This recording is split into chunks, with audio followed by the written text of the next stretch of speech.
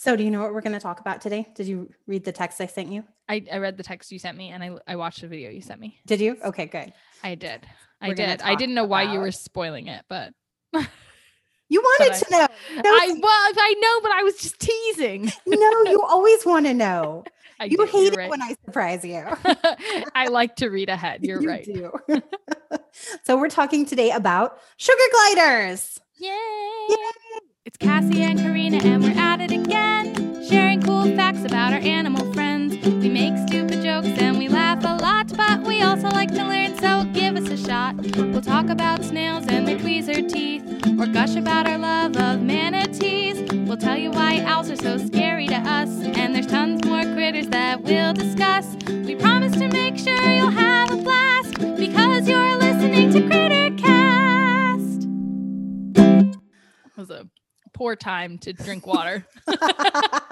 Welcome to CritterCast episode 63. I'm Cassie. I'm Karina. And we're your co-hosts. We are. Oh, Lord. Man, we are out of practice, even though we've been doing this more often. It's fine. It's fine. We are indeed your co-hosts of CritterCast, a podcast for the love of animals. Here we talk about the wacky, wild, wonderful world of animals, one critter at a time. Wincingly.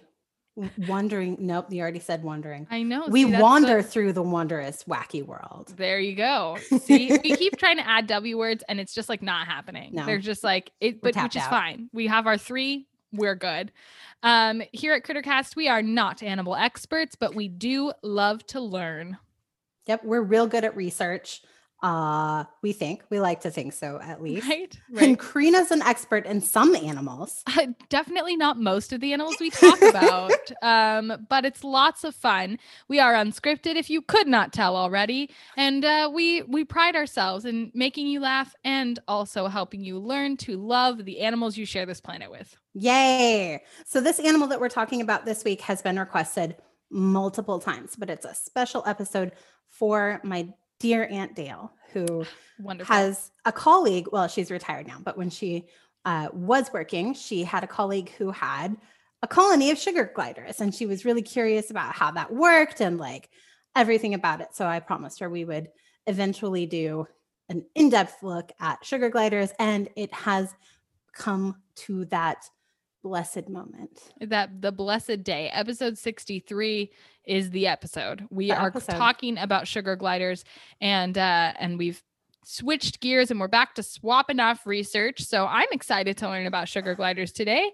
I know what they look like. I know they are kept as pets in some places and frowned upon as pets in others. Accurate. In fact, illegal in others, but I don't know those specifics. And I actually, other than guessing, I'm never guaranteeing this, but I'm going to go ahead and guess that they're mammals. But aside from that, I mean, the details, it's all up to you to educate us all, Cassie. Oh, yay. That's my favorite thing. Well, do you know what kind of mammals they are? Do you have a guess? It's both kind of obvious and kind of not.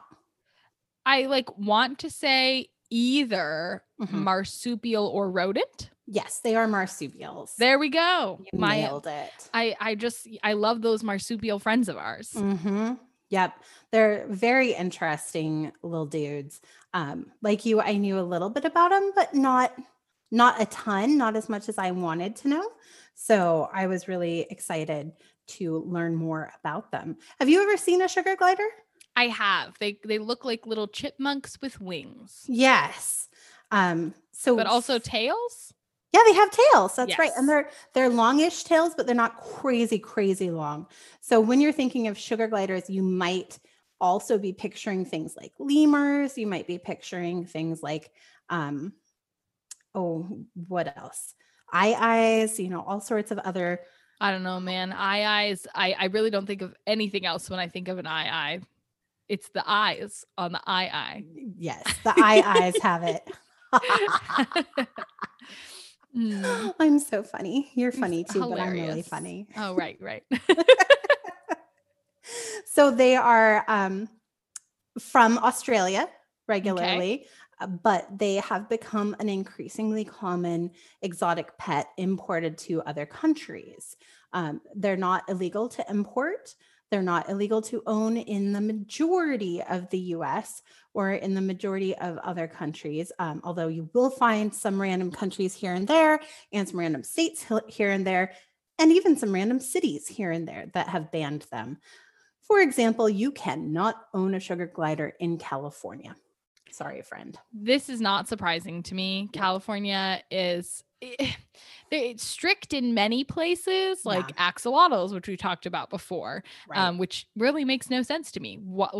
But then not strict in other places, like you can legally own large reptiles, like large dangerous reptiles, monitors. But I can't have a little axolotl in a tank. Okay, ridiculous. Give me my axolotl.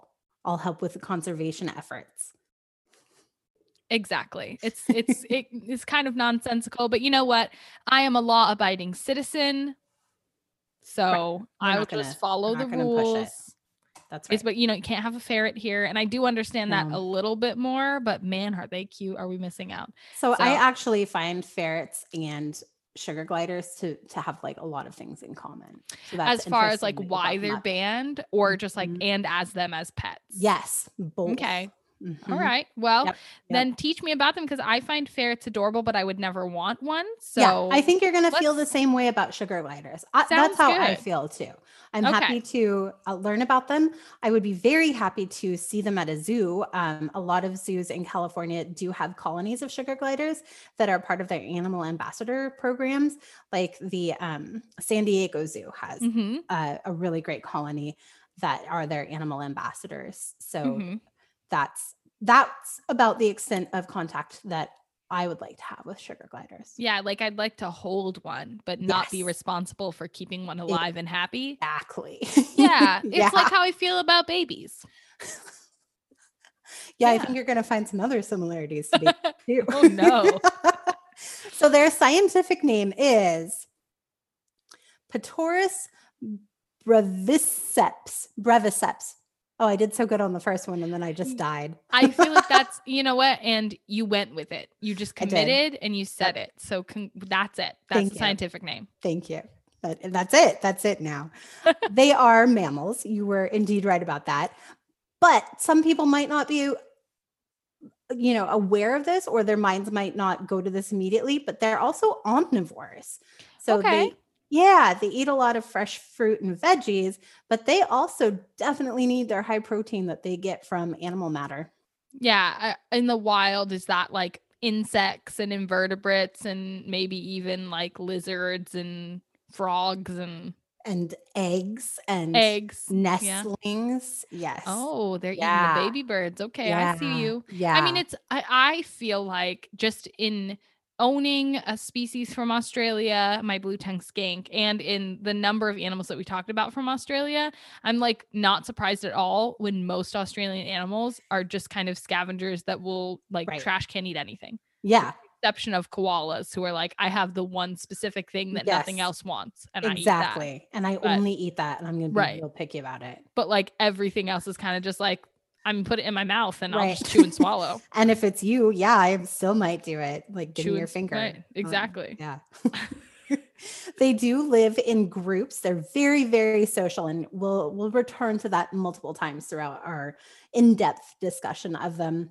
Their group name is a colony. In the wild, they live on average from 3 to 9 years, but in captivity, they live an average of 12 years and up to 15 years. Nice. Yeah. I love that. I love seeing the numbers. Unlike our last episode when we were talking about chickens, chickens. I love being able to see that if when kept in captivity, we can help rather than hinder a species. Totally. Absolutely. They are pretty small. They're about 6.3 to 8.3 inches long. So their size has been compared to about baseball sized. Okay. Because imagine holding a baseball in your hand. Right. Wait, me and my non-sports, non-athletic persona can't really imagine, but I have seen and touched a baseball. So the size comparison is appreciated. Good. I'm glad. You're welcome. They weigh about 4.1 to 5.6 ounces. Now, ounces wise, you should be able to put that into context from kittens. Right. That is less than half a pound. That is very light. Especially for like a baseball weighs usually at least a pound. Yeah. No, they are very, very light. Ooh, they would light as a bird. Floof. Lighter than a bird. Because they got to glide. What? Right? Yes. We'll talk about that. Don't spoil things. Okay. I have a plan. Stick to the plan. Got it. So background information. They're they are also found in New Guinea too. So mostly in Australia, so not but also just Australia. Nope, they're not. That's pretty interesting to Australia. Okay. They're super social. They need to be with other sugar gliders like all the time. In the wild, they live in family groups or small colonies that number up to 7 adults and all of their offspring. Although the offspring do eventually leave that family group and go find their own family group. Oh, very well, and so we're not talking like quite meerkat levels of grouping. No, but it's a little still like a significant family. Definitely. They are largely nocturnal and rarely come down to the ground. So most of their lives are spent hanging out in the trees and finding shelter and food up among the leaves and the tree limbs. Oh, fancy things. They get their name from their penchant for eating sweet things in the forest, like acacia gum and eucalyptus sap and flower nectar. Ooh, I can feel that. I have a sweet tooth. I'm drinking some deliciously sweet tea right now. So good. One thing that we might not find so sweet about them, however, is that, like I said earlier, they do enjoy snacking on the occasional bird egg and or baby bird. I mean, I don't find that not sweet. We do the same thing. The particular problem is that they really like this one endangered species, the swift parrot in Tasmania. And that can be quite a threat to that particular species' survival. Boo for those poor endangered birds. Right. Yeah. Like maybe find something else to eat, y'all. Right. There's other food options. Yeah. Go for the other choices. You don't have to eat the endangered baby bird. They think they do, and they don't really understand that argument.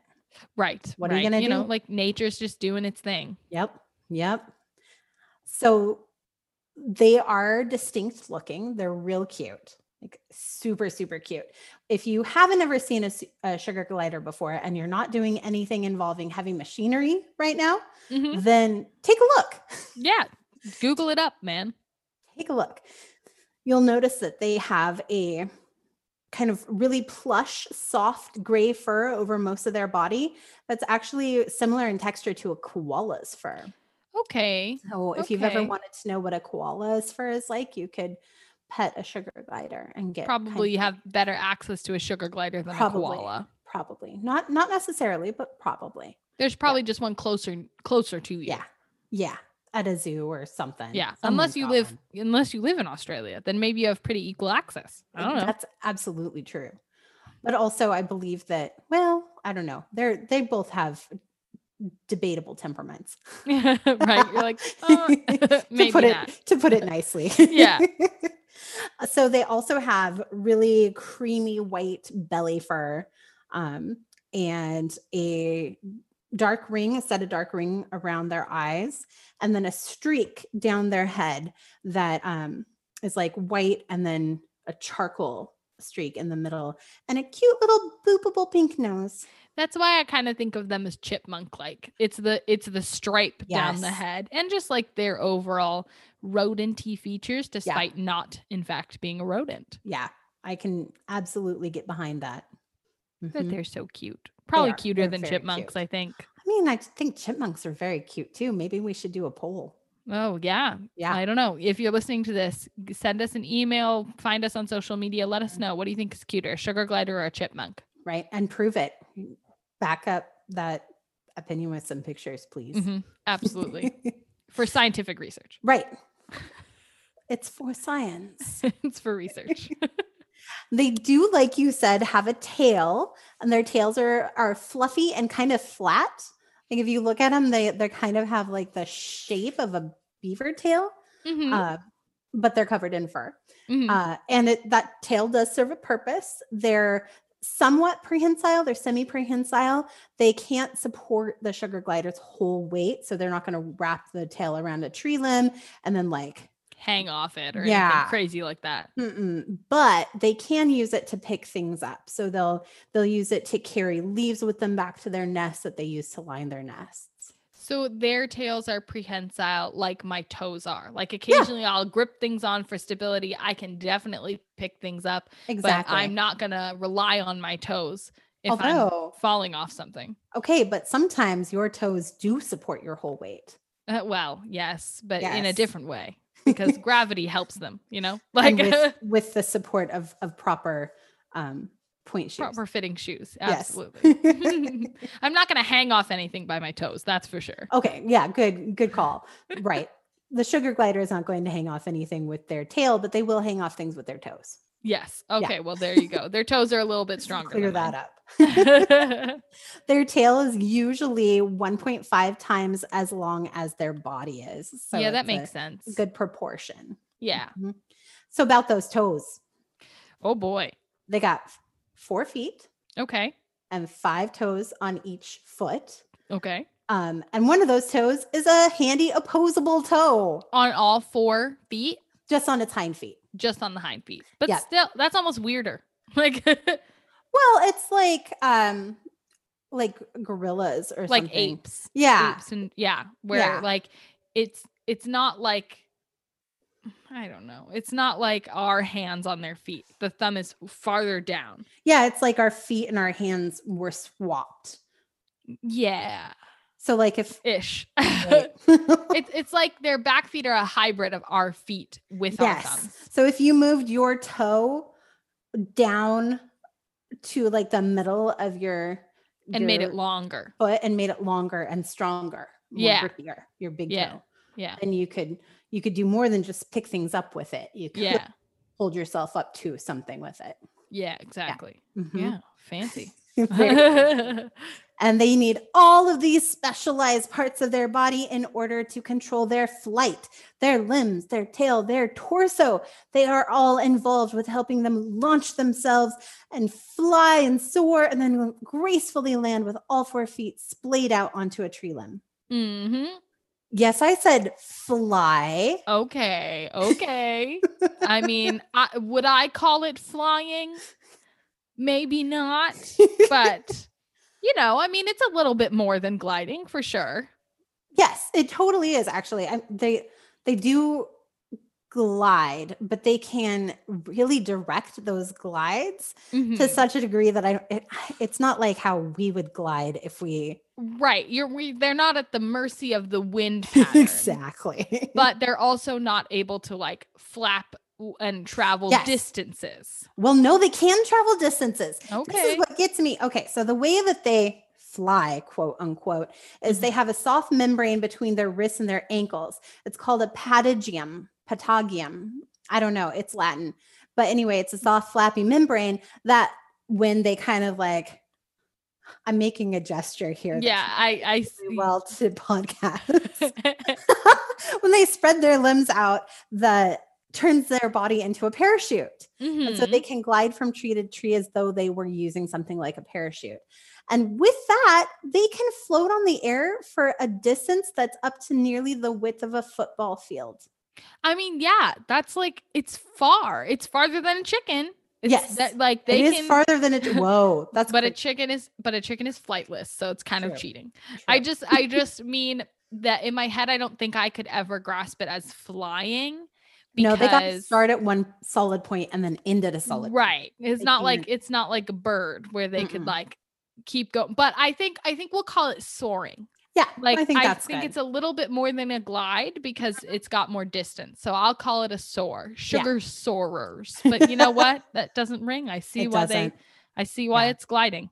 Some people do call sugar gliders sugar bears, which is cute, but makes me want to pop their heads off and eat them. Oh no! So I'm gonna stick with sugar gliders. I didn't think that's where you were gonna go with that. I'm sorry. Trigger warning. Yeah, as though they were like little candy gummy bears. That's what sugar bears. Okay, right? Got it. Sounds like something that you would call a sweet in England or something. I was gonna say it just adds to the confusion. Like, why does everybody want everything to be a bear? Because they did the same thing with koalas. Like, yes. I think it's better now, but when I grow up, it was very common to refer to them as koala bears. Mm-hmm. And like, they're not though. Not like, everything is a whale or a bear. It doesn't have to be. Like, nope. Killer or a shark. Not whales. Like it doesn't. They don't all have to be that. Nope. It's okay. Marsupial marsupials. Like it's always make the marsupials visible. What if somebody said kangaroo bear? How stupid would they look? That sounds pretty stupid. Yeah. Okay. So let me tell you about how they can direct those flights. So they use their big eyes. They have a really wide range of vision because they have those big round eyes. And so they can kind of like triangulate where they're beginning and where they want to land. And then they will use their arms and their hands and their head and adjust the tension in their wings. And they'll even use their tail as kind of a rudder. So, all right. Right? So they can kind of like swim through the air. It's like maybe we should call them sugar fish. It's like how the platypus had all those special features for moving through the water, but they have those for moving through the air. Exactly. Yep. And it's really cool that when they're getting ready to launch, the way that they triangulate is they start bobbing their heads around so that they can get a good sense of where they're at and like what the wind is like and how far things are from each other so that they can kind of like get a sense of the distance and the glide ratios. Pretty cute, huh? I mean, they're cute no matter what they do, so but cute. You know, a little dance never hurt nobody. Yes, I want it. Okay, now we need to get a TikTok channel so that we can like come just up make with a sugar glider dance. Yeah. And in the background just go, a little glider never hurt nobody. And it'll just be random head bobbing, like challenge accepted. And then overlaid with the video of what you sent me earlier. Perfect. I love it. Do it. New assignment for you. Perfect. Get to work. Will do. So they live in wooded areas with open forest. And they are nocturnal, as I said. And if it's really cold for a long amount of time, or if there's not a ton of food available, then they might go into torpor for up to 16 hours per day to conserve energy. Which is a form of hibernation / brumation that we've talked about previously with storm petrels. So that's interesting. They also are prey animals, of course, because they're small and I assume they're tasty, particularly to owls and snakes. I mean, them owls be murderers. They'll eat whatever they can, you know. I mean, but yeah, it's a small mammal, so that's an owl's favorite snacky. Well, and especially if they're up in the trees, right where the owls are like, "Oh, hey, I'm taking a nap, but I see you right over there. I'm gonna come get you. Yeah, snack." And there are many snakes that people tend to think of snakes as like so arboreal or as so terrestrial and like being on the ground, but many snakes spend time up in trees. Absolutely. Even snakes that you don't think of. Corn snakes sometimes are just like hanging out up in trees. Yeah, they're not supposed to be like arboreal snakes, but there's good snacks up there. Okay, that's right. There's small animals and eggs and birds up in the trees. So you gotta go where the good stuff is. Exactly. Yep. They do have a couple of defense mechanisms. Okay. They will use their leaping and soaring skills to escape as necessary. Right, because a snake cannot fly after them. No. An owl, I mean, you know. Right. But the owl might be like, I'm over Not worth it. I go after something else. Go find a mouse. Mm-hmm. They also do this cool thing called crabbing. You have sent me a video of yes, this I have. So this is crab as in like the crustacean crabbing. This is something that they do to scare off predators. They also do it when they're afraid or stressed when they're in captivity. So you can definitely tell if your pet sugar glider is not having it with you today. So veterinarian Teresa Bradley Bays explains that crabbing is assuming a defensive posture by standing up on their hind legs with their head extended and their mouth open. And if they're really frightened, they might lie down on their back with the feet up in the air while vocalizing. And can you hear what they sound like? I was getting ready to play an audio clip, and that's why it cut you off earlier so rudely. But so rude. Insert audio clip now.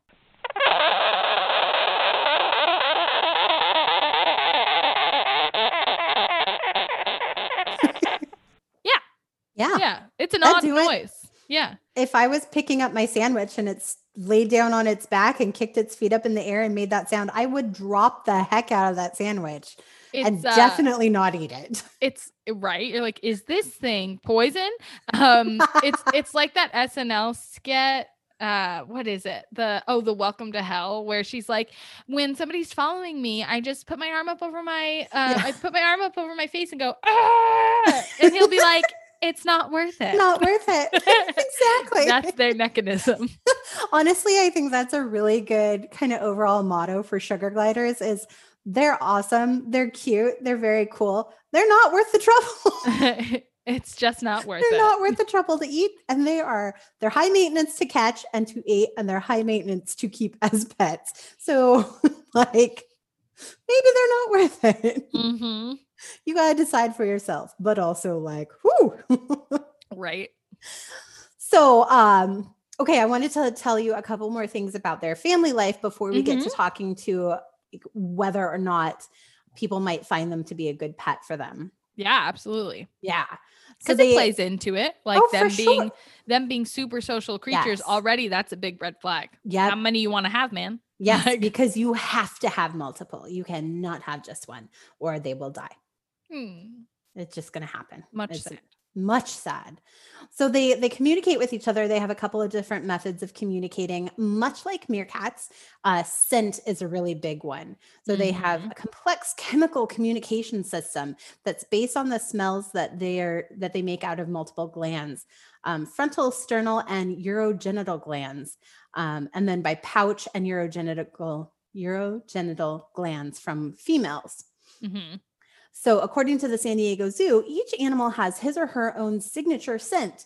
And that's what the other sugar gliders in the colony use to recognize it. But also when they're in a colony, the dominant male actively marks his group members with his saliva and by using the scent glands on his chest and forehead. So they can kind of always tell whether or not a sugar glider belongs to their colony. So it's not just like you have your scent, but everybody has to wear the same perfume. Exactly. Or like wearing matching t-shirts on Wednesday when you go into crowded places. Scent glands. On every day we wear pink scents. Yes, exactly. They also communicate with a wide variety of vocalizations. They yap, bark, buzz, drone, hiss, and even scream. Not surprised. Nope. When they're talking to other sugar gliders, mostly they'll make a barking sound. And if they have bonded really well with a human, they'll bark at that human as well. Oh.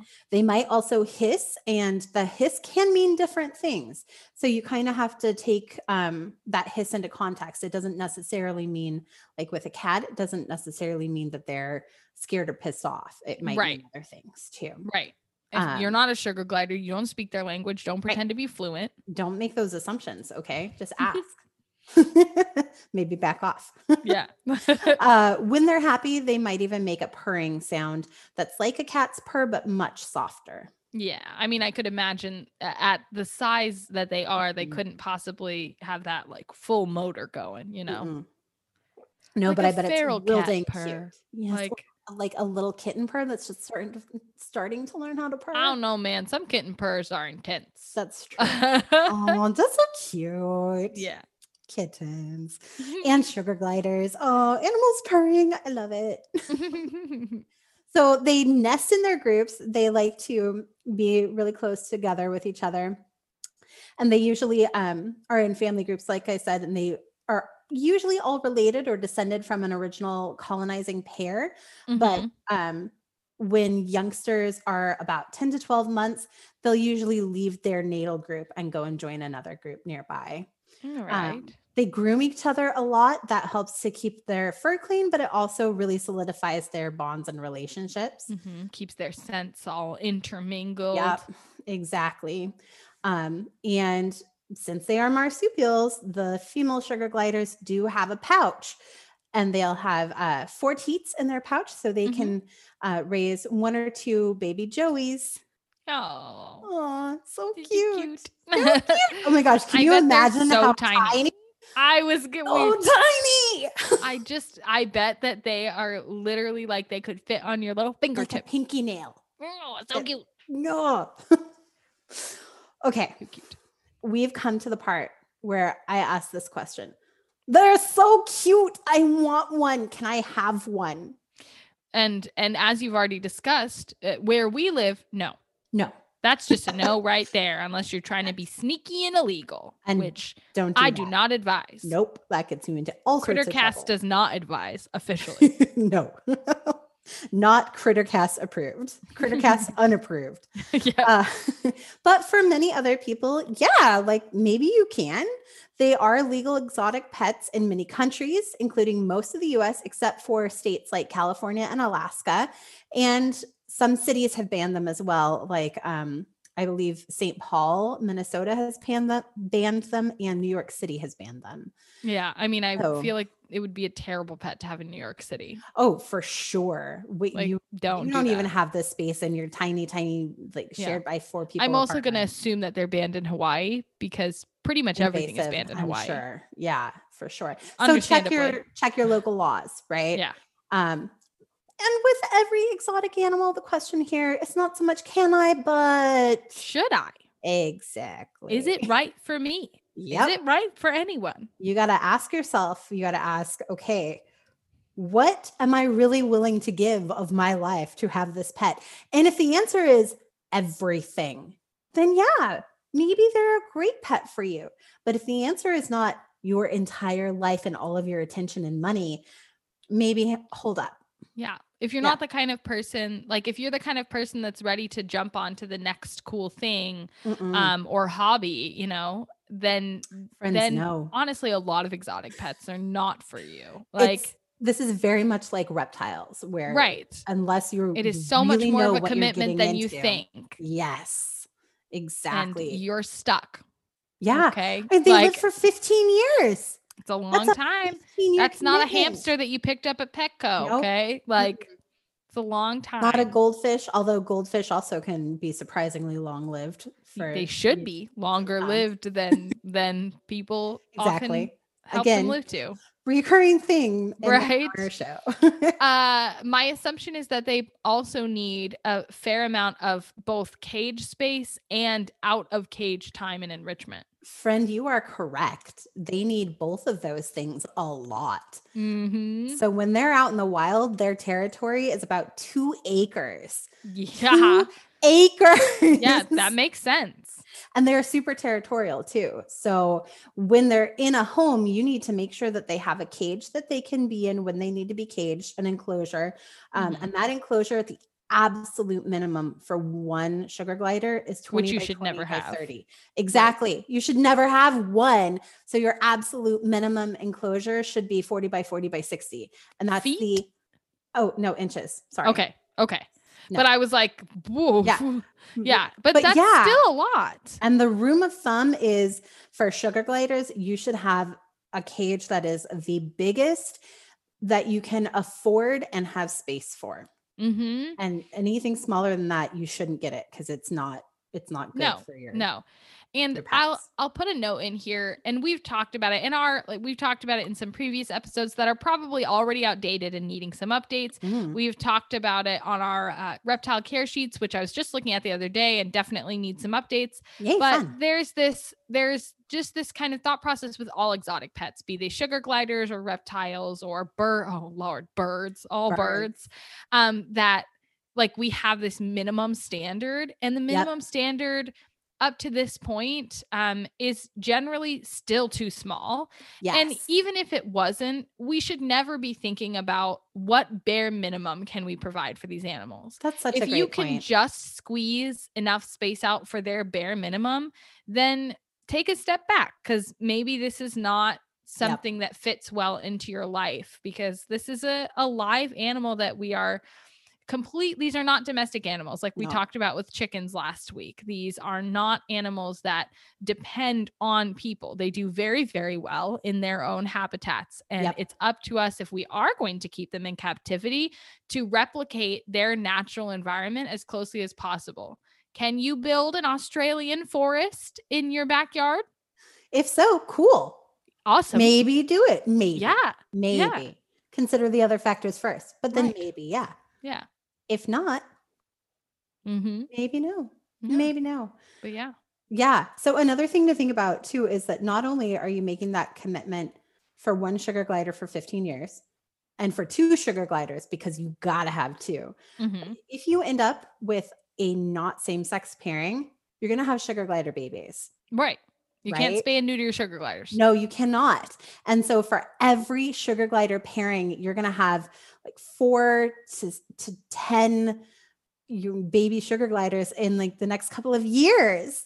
So yeah, and then you're a sugar glider breeder, and then you panic and you're overwhelmed, and you have to take your sugar gliders to your local humane society or shelter, and they may not be particularly equipped for that particular exotic. Right. Or if you were being sneaky and illegal and they end up at an animal shelter where they're legally not allowed. That's right. Yep. If they have to go on the Sugar Glider Underground Railroad. That's right. That's what we do at for ferrets here in California. Yep. Y'all don't lose your ferrets if you live here, because every animal shelter worker is very sad to take your pet from you, but we have to. Yeah. And they go on the Underground Railroad secretly to a place you'll never know, out of state, to a state where they're legally allowed. Phew. It is a happy I was end. thinking it was a farm upstate. No. It's the Underground Railroad to a state where they're legally allowed, but it's still sad because you may have taken great care of them. Yeah. It doesn't matter. It doesn't matter. Yep. Ooh, so I could see how that makes so much sense. So especially since it seems like they're such prolific breeders. Yep. And they don't have short lifespans. Nope. So you could easily get overwhelmed. Yeah. All right. So not only that, but and all of these are things that on the one hand make them really cute and cool, right? Yeah. Like it's really cool that they're so social. I love that in animals, but also I know I don't need that in my household. No. But they are wild animals, right? So if you want to have them, they're not domesticated. You have to spend time building a bond with them, and you have to bond with every single sugar glider you have. So if you start off with 2 sugar gliders, you have to build a bond with each of them separately. And depending on how old that sugar glider is and how much socialization it's had, it may take quite a while, and it may be pretty tricky. Yeah. This is like really intense bonding too. You have to carry them around on your body. Yeah. Yeah. You have to like put them in pouches so that they can be near you all the time. And you have to chirp at them. I mean, honestly. Yeah. You have to be able to interact with them. And you have to know that they're going to bite you. They are definitely going to bite you. They're going to crab at you. And so you just really have to take that time and invest that time in building a bond slowly and gaining their trust and letting them get comfortable with you. And some of them won't ever be super bonded to you. Right. And at the end of the day, you have a wild animal as a pet still. Yep. So you always need to know that animal could always bite you or decide that it needs you to back off. If y'all don't like feral cats, maybe don't get a wild, non-domesticated animal. Exactly. So true. They're also, even once they're bonded, they're super high maintenance. So they're one person pets. Once they bond like they kind of imprint like baby birds, right? Where they fixate on one particular person who's caretaking for them. And that's their person. And then they are a Velcro pet. That socialization does not generalize to other animals. Exactly right. Yeah. It is to that one person. So if you have a busy household or if you have kids, it's not going to be a good situation for them. Right. They're going to be overwhelmed. Certainly they're going to be not scared. A family pet. Definitely not a family pet. Not a recommended pet for kids either. They're too small. They're too high maintenance. Yeah. Wild, Yes. And they're not the type of wild animal where like it would happily live its whole life in an enclosure. Right. No, you couldn't just let it live its life in a cage. No, it needs to interact with you. Right. So, and like explore and roam. Yes. It needs to get out. Exercise those gliding, soaring skills. Exactly. So not a good thing for kids or for busy, bustling households. Right. They want to be with you all the time, but they want to interact with you all the time. They want your attention constantly. Right. They don't just want to sit on you. Nope. So you need to be in a position where you like have one or two people in the household and you have a ton of time to devote to their entertainment and enrichment. Yeah. Like a chill on your own schedule, work from home job. Right. Exactly. Or a job where it's cool with your boss if you bring them in. Sure. Right. I don't know anyone that would necessarily be chill with that. But even then, that would only work if you had a pair of same-sex sugar gliders. Because if you started having all kinds of baby sugar gliders, I don't think your boss would want you to bring 10 sugar gliders to work with you. Not. Nope. Nope. And I'm sure it's noted down for you somewhere too, but we already talked about the fact that in the wild, they are nocturnal. Yes. So we're also fighting against their natural instincts. Yep. So don't expect a ton of sleep regularly. No, like a baby. I see the parallels. Right? And I don't want it. And just like a baby, high maintenance and expensive. Maybe just wait or don't. Yeah. Maybe get a cat or a dog. Yeah. Like, or a gecko. And be choosy too. Or a rat or a mouse. They're super cool too. Rats are awesome. I think if you're looking for something cute and interactive and social, but domesticated and probably rats needs about a similar sized cage. I think rats are a much better option for you. And honestly, they have kind of similar cute little faces. Definitely. For sure. Mm-hmm. Yeah. And you can definitely tell early on whether you have a pair of same-sex. Yes, thankfully. You can tell. So you can prevent similar problems with your Nobody rats. wants rat babies. Okay, I have more reasons that you should be real careful if you decide that you want to get sugar gliders as pets. The list grows, but educate us. It goes. So in addition to requiring a lot of space and requiring other sugar gliders in order to thrive, they also need a super enriching habitat. So that enclosure, that big, huge enclosure needs to have toys. It needs to have hammocks, perches, bedding. It needs to have like ropes that it can pull on and glide from. And you might need to think about like where you want to put it and what you want to put around it, because they definitely are going to pee all over the place. So you're going to have to be cleaning it regularly, but you'll probably also have to clean up like the walls and floors around. Yep, exactly. They are not litter box trainable. They are not. Nope. So that's going to be very expensive. Yeah. They also have a really complex diet when in captivity that is very expensive because they require not only fresh fruits and veggies, but a variety of fresh fruits and veggies. Right. So you can't just give them like an apple and a grape every single day. They need to be able to have a variety of different types of fruits and veggies regularly. So you're going to find so much fruit and veggies. Might be just to not be a Debbie Downer for a moment. Like that might be fine if you're the kind of person that regularly has a variety of fresh fruits and vegetables. Exactly. But don't lie. If you're like so many of us, where like most of your stuff is frozen, you eat a lot of grains because that's cheap though. You eat a lot of meat because that's, or you just have like ground beef around all the time. That is not going to be sufficient for your sugar glider. Nope. But you're totally right. If this is like the type of diet that you eat and you like to have those varied types of fruit and veggies around, then that would definitely be way easier to incorporate their dietary needs. They also do need specialized pellets. They need calcium and other vitamins, and they need healthy insects for protein. So gotta love those feeders. Yep. And it's every day. Those dubia roaches in your house. That's right. Those mealworms. We've talked about mealworms. We do love a good mealworm though. Yeah. So again, if you would like a animal that eats like this, may I suggest a bearded dragon? Right. Because very similar type of meal, way less maintenance. And less frequent. Yes. And a smaller enclosure, Yep. Not that much smaller. But. Not that much smaller, but still easier. Okay. Also, these guys can get stanky. Ooh. Yeah. They're pee. They're just normal selves. Mm-hmm. Well, and I don't know if you've ever been close to a ferret for much time.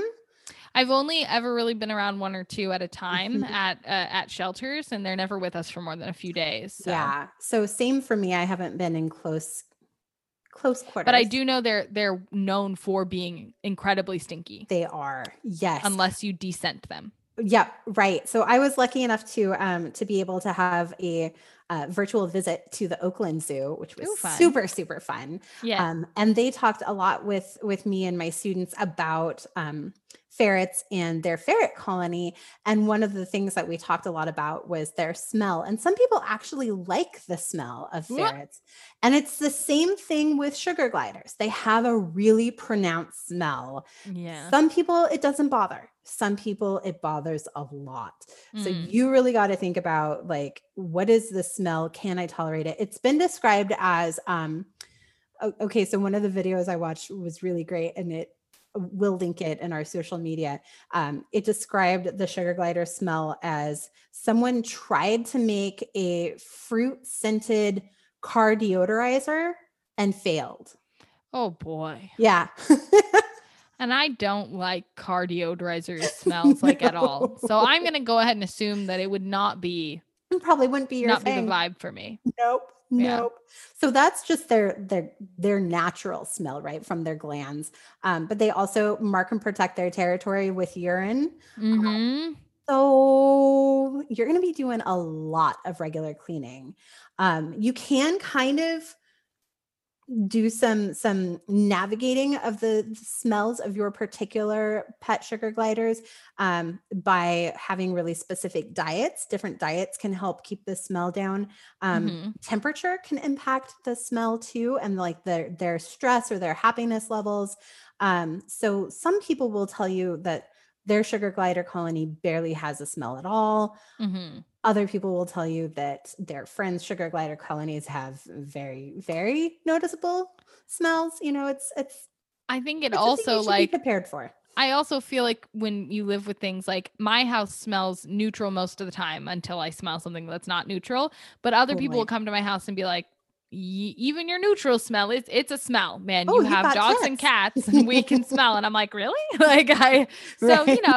learn to live with you can learn to live around even the most strong of scents. So totally. Yeah. It's gonna pro and a con. Do you want people to come to your house? I mean, if you don't, and we are in a pandemic, so exactly. Something to think about. Okay. So another thing with that odor and with the secretions, you do have to carry sugar gliders around with you at least while you're bonding with them. And a lot of people keep their sugar gliders with them all the time. You carry them in little like zippered pouches. Those zippered pouches are usually not waterproof. Gross. Yeah. So they're just like peeing on you all the time. Yeah. So some people have methods of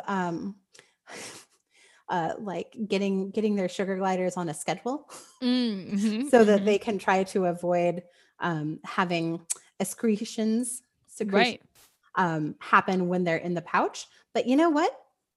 It's not going to be foolproof. Right. It's an animal. When it's got to go, it's got to go. Exactly. And I will like being pooped and peed on, whether it be kitten or chicken or skink. God, skink. Oh, or so corn nasty. snake. Also nasty.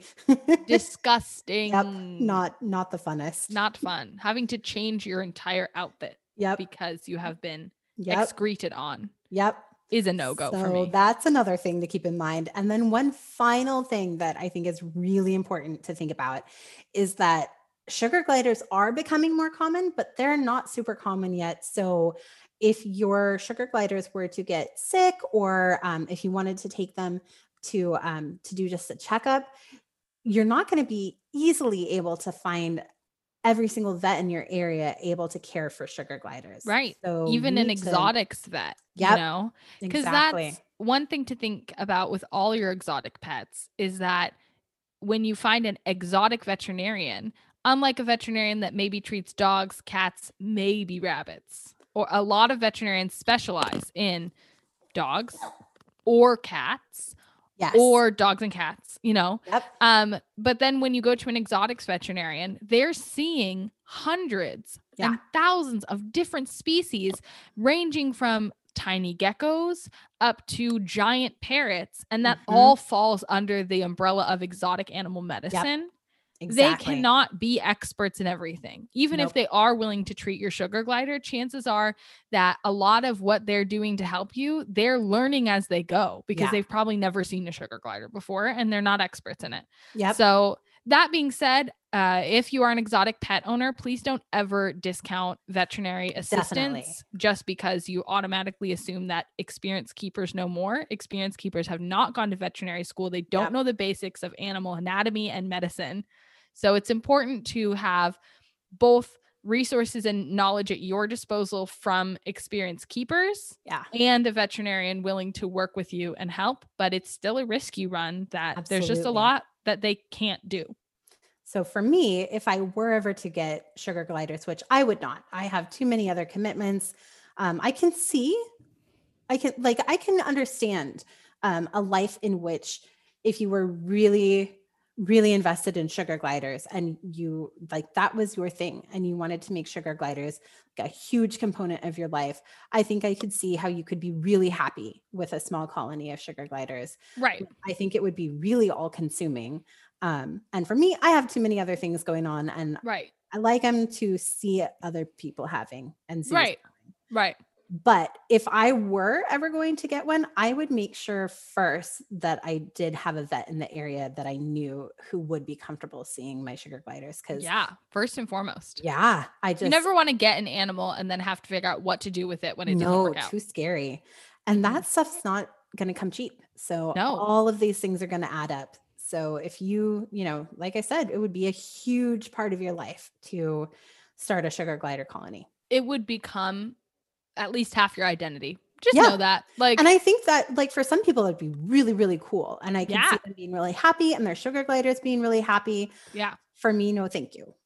It's like I fight against the cat lady, cat person label, because you can have a cat and that does not have to be your entire personality. I mean, do some people make it their whole personality? Sure.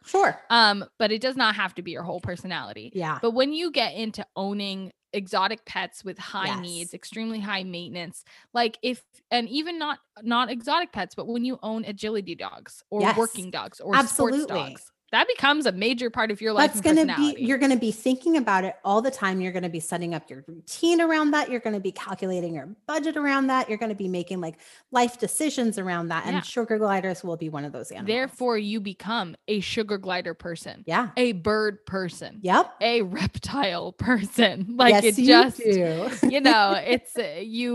It becomes part of a huge permanent part of your life. Yep.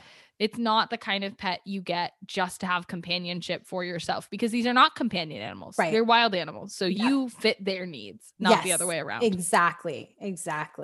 Yeah, that was a really good way of putting that. So I hope this episode helps people think about, because I've seen a lot of posts recently of people just kind of becoming aware of sugar gliders as pets. Yeah. And people asking, is that a good pet to have? What's the deal here? So I hope this answers some questions and helps you figure out whether that would be a good match for you, or if maybe rats, right? Check out some rats. Yeah. I'm going to go ahead and say that from what we've learned here at Crittercast today, our answer is going to be generally no. Yep. But here's some information. And if you really feel like it's a good fit for you and you're legally allowed to, and you're financially ready and prepared, then we wish you the best of luck. Please send us all your pictures, because we do think they're adorable and we absolutely want to geek out over them. Yeah. Yeah. But now, knowing how closely they bond with one person, I will kind of kiss my dreams goodbye of ever being able to smooch one. But, I have seen one before. I ran into this lady when I was visiting a canyon in Colorado, Black Canyon. It's a beautiful big canyon. And she was walking around with a pouch and she was talking into the pouch. And I, of course, had a couple of moments where I was like, okay. But then I said, excuse me, ma'am, do you happen to have sugar gliders in there? And she said, yes. Would you like to see them? Heck yes, I wanted to see them. They were super cute. But yeah, they didn't want to see me. No. No. I was not going to get to pet them. No, but you got to see them. I did get to see them. It was fun. And they went, no, they just went, bah, bah. Oh my goodness. Well, here at CritterCast, we thank you guys so much for tuning in and listening to today, our 63rd episode. We hope that you guys are really enjoying season 2 so far. You know, we're having a blast. Not this next episode that we record and produce, but a few episodes later, we are going to start hearing some guest hosts. We have some really cool guest hosts lined up for season 2 already. We've got Hidden Wings and Bloodlust coming back on the show because we loved having them last time, and we'll have them again. We are looking at a collab, like where they come to our show and we go to their show for Just the Zoo of Us, another really cool animal podcast. Very fun. And we're also looking at having Waffles and Mario on the show. Oh, we love Waffles. Which is a New Zealand-based improv podcast, which is I think awesome. They'd like to be on the show too. So we're working out all those collabs.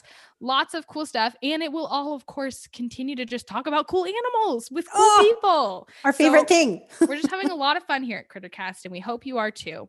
If you guys are looking for more CritterCast, more of season 2, going back to those original episodes of season 1, keeping in mind that we all grow, our equipment gets better, our knowledge gets better, all that stuff. Just, be kind to us. You can find all of our episodes and everything you ever want to know about us and what we're all about on our website, crittercastpodcast.com.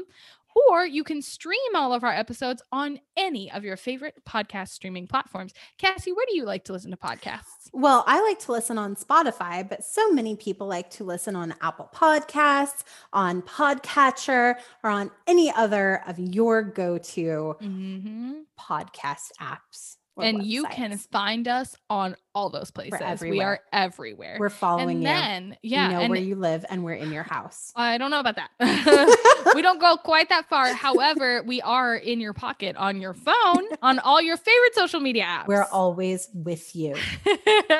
So if you're ever just feeling a little down, scroll on over to one of our social media pages. You can find us on Facebook as CritterCast.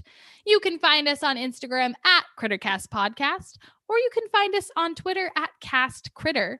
And if you are watching YouTube videos because you are overwhelmed with your choices on Netflix and HBO Max and Hulu and Disney Plus, and you just need to just turn on YouTube, you can also find us on YouTube at CritterCast. So that's right. If you miss being in large groups of people in big crowded arenas, go and watch some of our reptile convention walkthroughs. Exactly. It'll be like you're there. You'll feel cringe at the lack of masks.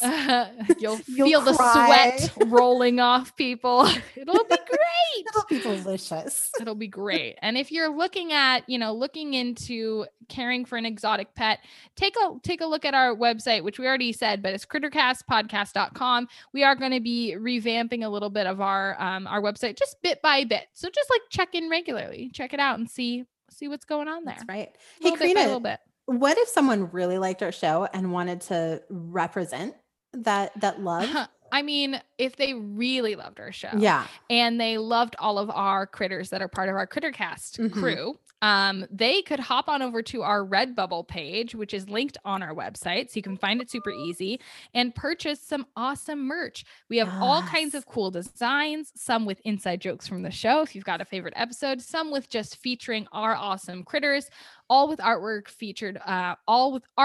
by our lovely friend Zara, Art by Zara, also linked on our website. And lots of cool stuff there. And you can get t-shirts or hats or mugs or notebooks, phone cases. I had a Barbara Murmity phone case for so long. I loved it. Cute. Love my Barbara Murmity. So there's lots of cool stuff on there. When should people come and check back again for our next episode? Absolutely. We upload episodes every other Tuesday. So if you're hearing this, hang tight, listen to our old episodes, enjoy, and in 2 weeks, you'll hear from us again. Yay! That's it for us here at CritterCast today. We love and thank you so much for listening.